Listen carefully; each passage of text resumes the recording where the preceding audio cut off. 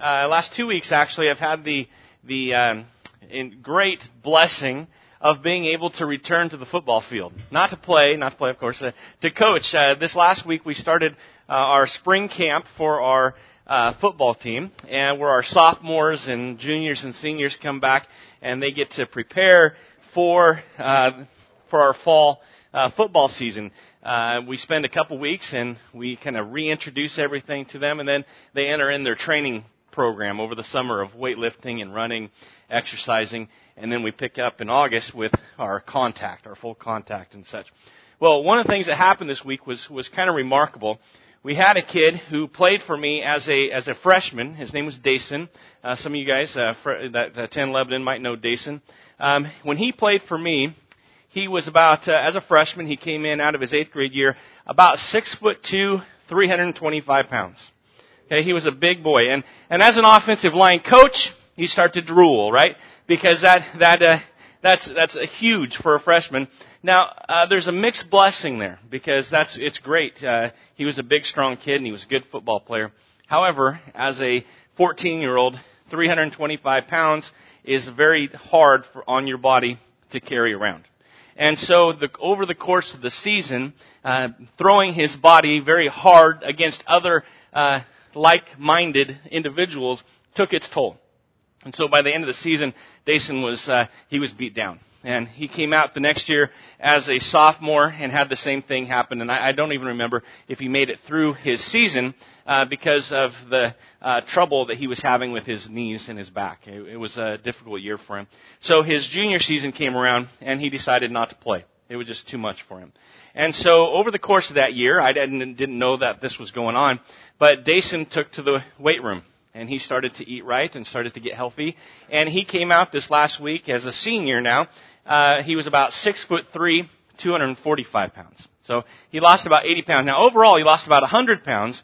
And then, since he dropped down to his lowest weight, he's put on another 20 to 25 pounds of muscle. And so when Dason came out, it was like he was a whole new individual. I hardly recognized him. His arms were about as big around as my legs, right? He's poised for a very, very good senior year. In fact, such that with the athletic ability he has, he's put himself in a very good position to be noticed by some college scouts possibly. And hopefully through this year, we'll see him have great success. Now, I tell you that because I noticed this transformation that took place in Dason, and as a former football player myself in high school and a bigger guy, it was kind of motivating to see the transformation that took place when he really put his mind to it. And I understand what it's like to have issues with your body because of being a big football player. I've had feet problem because of my days playing football as well. Not too long ago, I had to have minor surgery on my foot as well. And so over the last couple months, I've used that kind of as an excuse to be rather lazy, right? And so some of my dress shirts that I put on Sunday morning have been getting a little tighter. So seeing Dason and the transformation again that he made has kind of motivated me. And so I'm waiting right now on some orthotics. My podiatrist is going to help me out so that I can be active without further damaging my feet. And I'm waiting on that. So I'm still kind of being lazy, I'll admit. But we're getting there so I can start hiking and running and such. But in the meantime, I have done a little browsing online, doing some research. What am I going to do to maximize my efforts and the like and change my diet? And one of the things that I've come across, and I've seen this over the years from time to time, is a series of articles on Yahoo.com called Eat This, Not That. Have you ever seen those? Eat This, Not That. Now, I have an example.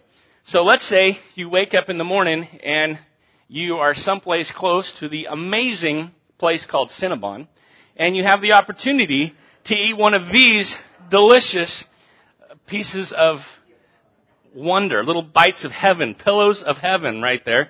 Now, I don't know if you know this, but a Cinnabon cinnamon roll is about 900 calories, or 5 billion, or something like that. It's a lot. And if you decide to eat one of these cinnamon rolls, just one, and you decide it's no problem because I'm going to work it off later, you're going to have to go on a 2.5 hour walk just to burn off, just to equal what you just consumed. Now, an article like this Yahoo one says, eat this instead of that.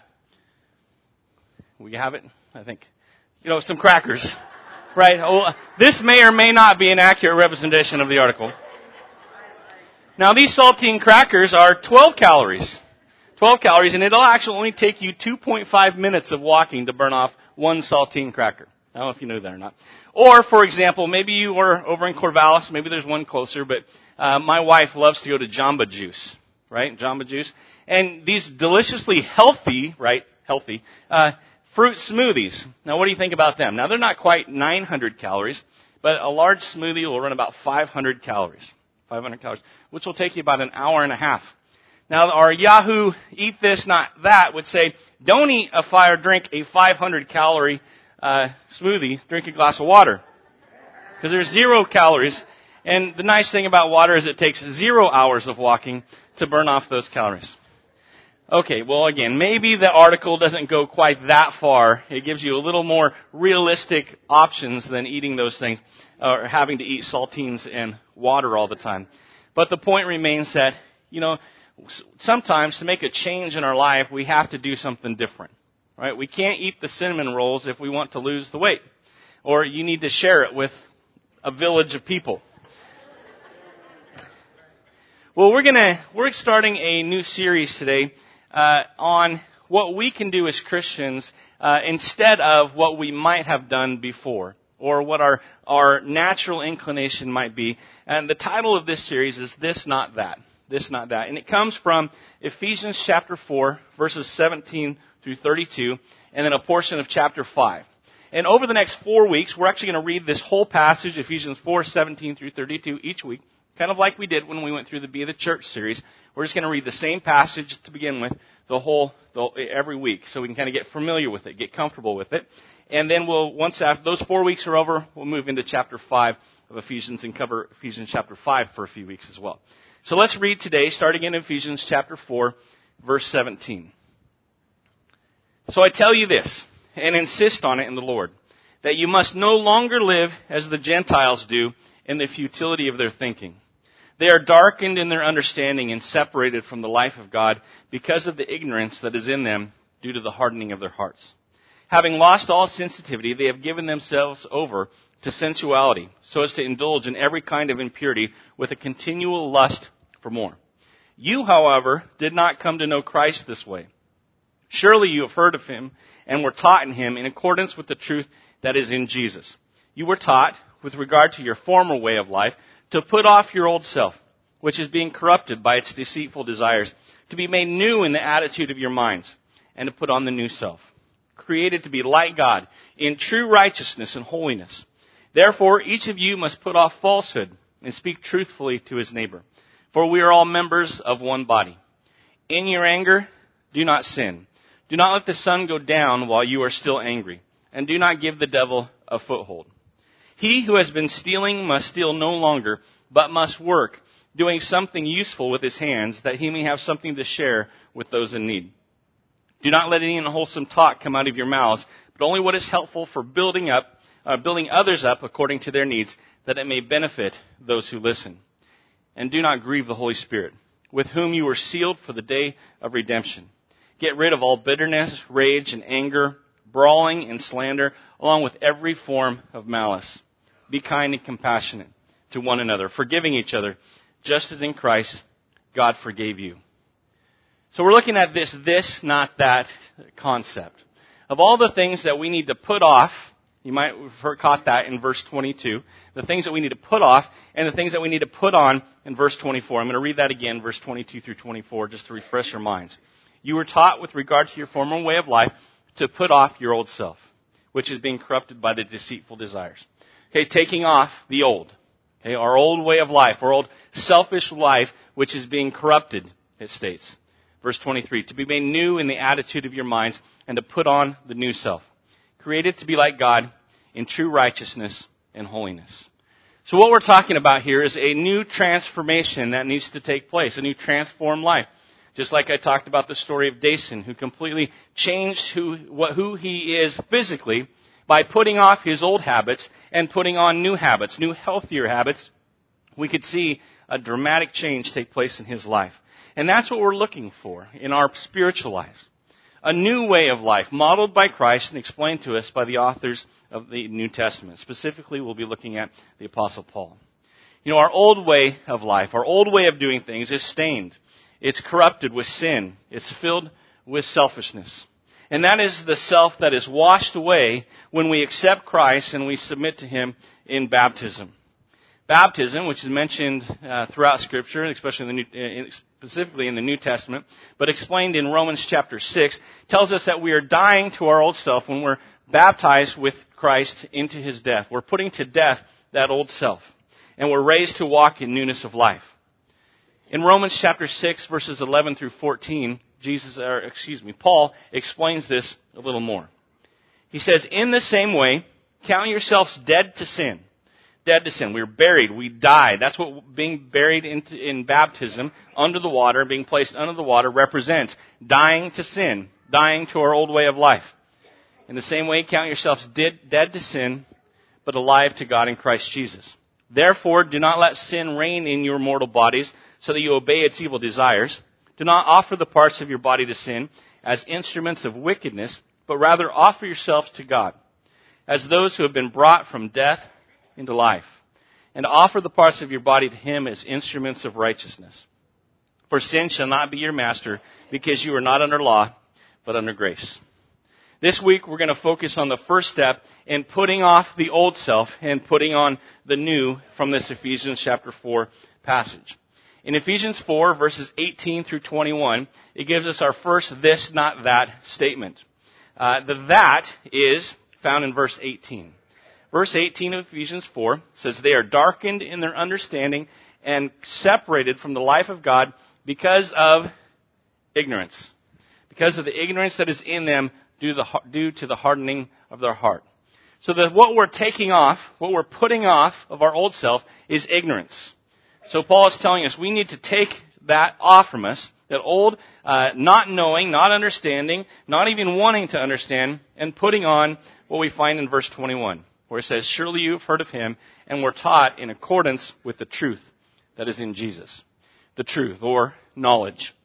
So we're going to put off ignorance and we're going to put on knowledge.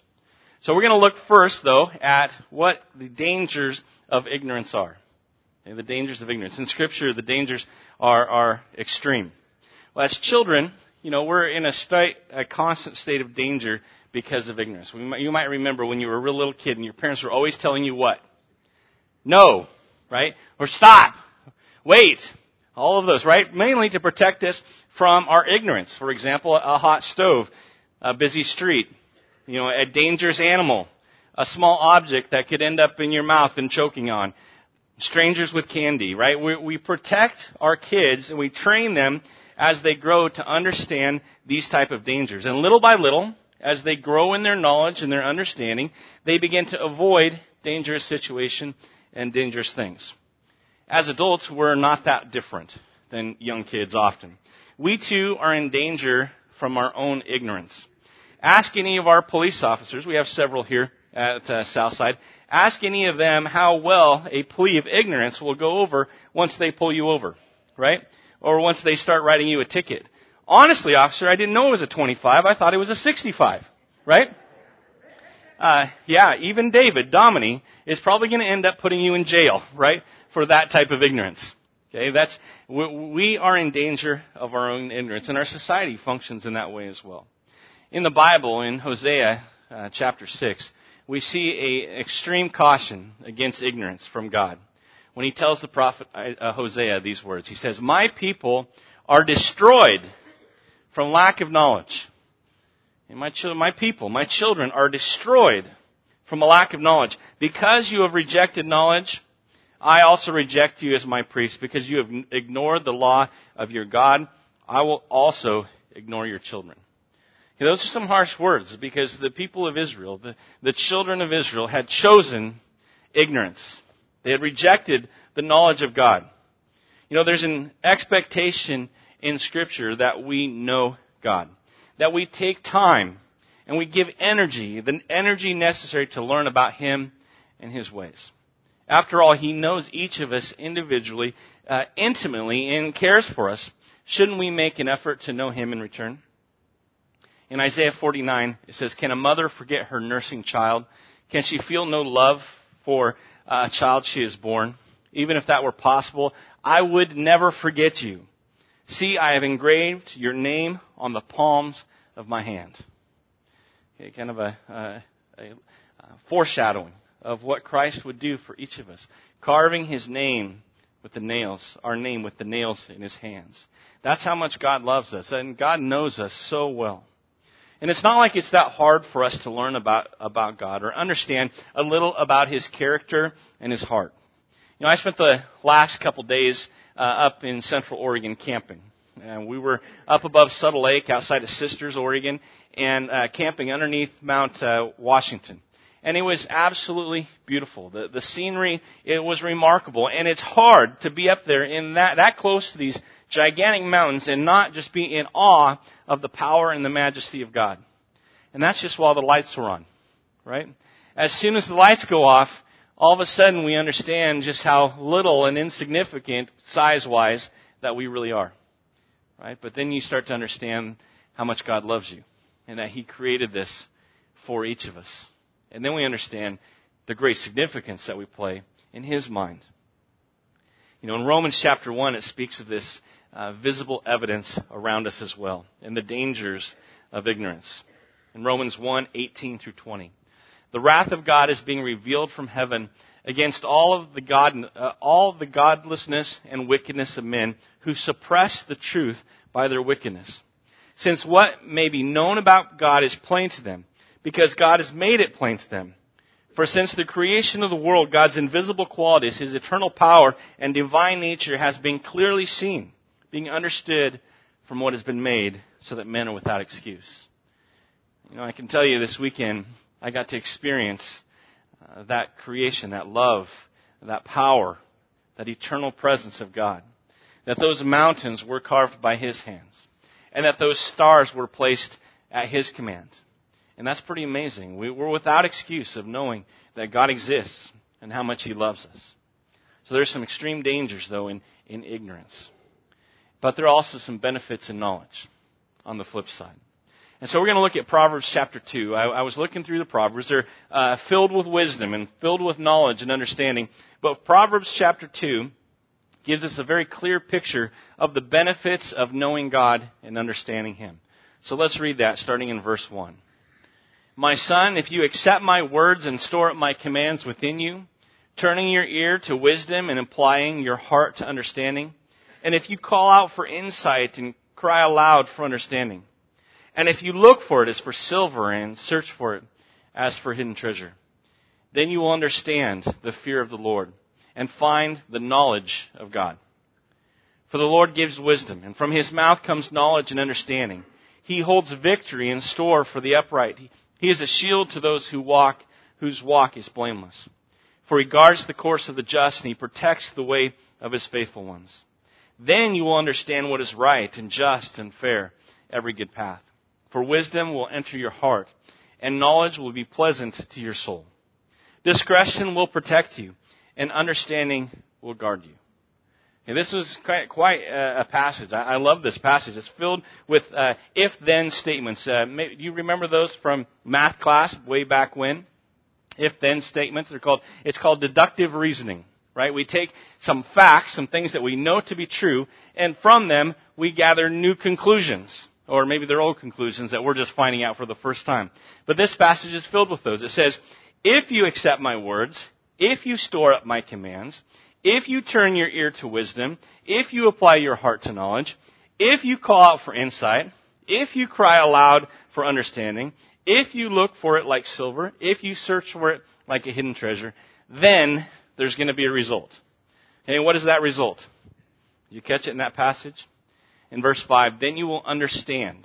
Okay, then you will gain knowledge, right? And it won't just be facts that you kind of know, right? This is that gnosko, complete, intimate knowledge. You will understand the fear of the Lord, and you will find knowledge of God. In verse 9, "Then you will understand what is right and just and fair." You gain understanding. The benefit of knowledge is understanding. of what God has done, of who He is, of what role He plays in our life. This deductive reasoning, if then. Verse 12, let's read it real quick. There's some other things that wisdom and knowledge will do for us. In verse 12 it says, wisdom will save you from the ways of what? Wicked men. Okay, so understanding, knowledge, wisdom has a benefit for us as we go ahead and leave this one up for just a little bit. It has a benefit for us as we live our life. It protects us. It actually acts as God's protection for you as you conduct your life and you go about your business. And I believe that this is something that's applicable to every area of your life. If you're a businessman and you want to have protection in your business against bad deals and people trying to take advantage of you, then if you have a relationship with God that's based on understanding and wisdom and knowledge, what's it going to protect you from? The ways of wicked men. Okay, people trying to take advantage of you. The evilness and wickedness of men's heart. Men who would like to dominate or suppress. Those who would like to abuse their power and authority. Those who would like to gain the upper hand whatever way they can. God's understanding, His knowledge, His wisdom will protect you from wicked men. In verse 16 it says this, it says, it will also save you from the adulteress, from the wayward wife with her seductive words. Okay, I think that there's always with a proverb, there's a initial surface level understanding, and then there's something deeper beneath it, right? Well, this is one of those. Obviously, you'll be protected from the adulteress. But you'll also be protected, from the temptation of alluring ideas, philosophies, and dreams. Things that would seduce you, not just physically, but mentally. New ideas that would gain your attention and lead you away from God. New thoughts that would take you captive. New dreams that are in opposition to the plans that God has for you. Those things that tickle our ear. Truths that maybe aren't really truth. And anything really that takes us away from God. So wisdom will save us from the ways of wicked men, and it will save you from the adulteress as well. Those alluring ideas. Well, I'd like to read this final passage for you this morning. It's found in 2 Peter chapter 1. 2 Peter chapter 1, verses 3 and 4. It says, God's divine power, His divine power, has given us everything we need for life and godliness through our knowledge of Him who has called us by His own glory and goodness. Did you catch that? Okay, so there's something special about knowledge. There's something special. There's something powerful about knowledge of God. It says He has given us the power, His divine power has given us everything we need. And as we grow closer with Him, we have all of the tools necessary. In verse 4, through these He has given us His very great and precious promise, so that through them you may participate in the divine nature and escape the corruption in the world caused by evil desires. Okay, you might remember back when we talked about the I am statement of I am the door, I am the gate. And Jesus offered His protection, right? And that protection comes from the outside influences of this world. Okay, His knowledge and His power is protecting us from the ways of this world. But it's also protecting us from ourselves as well. So the corruption of this world and evil desires. You know, He's given us everything that we need. When we accept Him as our Savior, when we place our faith in Him, when we are baptized into Him and receive His Spirit, He's given us a mind. Even when He created us, He gave us a mind capable of knowledge and understanding. And that's amazing in and of itself. But then He gave us a heart to care and to motivate us to do what's right. He's given us His Word and the truth that it contains, and the stories of His faithfulness to us and His sacrifice for us. He's given us His Son as a sacrifice for our sin, bridging the gap that was created by our sin so that we can have a relation with Him once again. And now He's given us His Spirit to aid us in learning, in loving, and in living. And that's pretty incredible. He's given us everything that we need. Except fingers to turn your pages of your notes. No, just kidding. But with all of that, with all that He's given, it's now up to us what we do with those things. It's up to us to choose whether we're going to care about knowing Him, we're going to take steps to understand Him more, we're going to take whatever it takes to know God and to understand Him. It's now our job to grow, and it's our job to learn. And it's going to take a little bit of effort. It's going to take making it a priority for us to grow and learn, and it will take work. You know, the head can know, but it takes the heart to follow up with motivation. Because, you know, sometimes we can know what's right, and we can choose to do what's different. Right? Our heart can still reject the knowledge that our mind contains. And that's Romans chapter 7.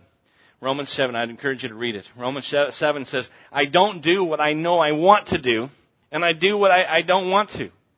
Right? That's that struggle of sin and flesh within us. And that's the struggle of knowledge and ignorance. Sometimes it's easier to stay in ignorance. But there's dangers in that. And those dangers are solved with the knowledge and understanding of who Jesus is and what He's done for us. So the head can know, but the heart can reject.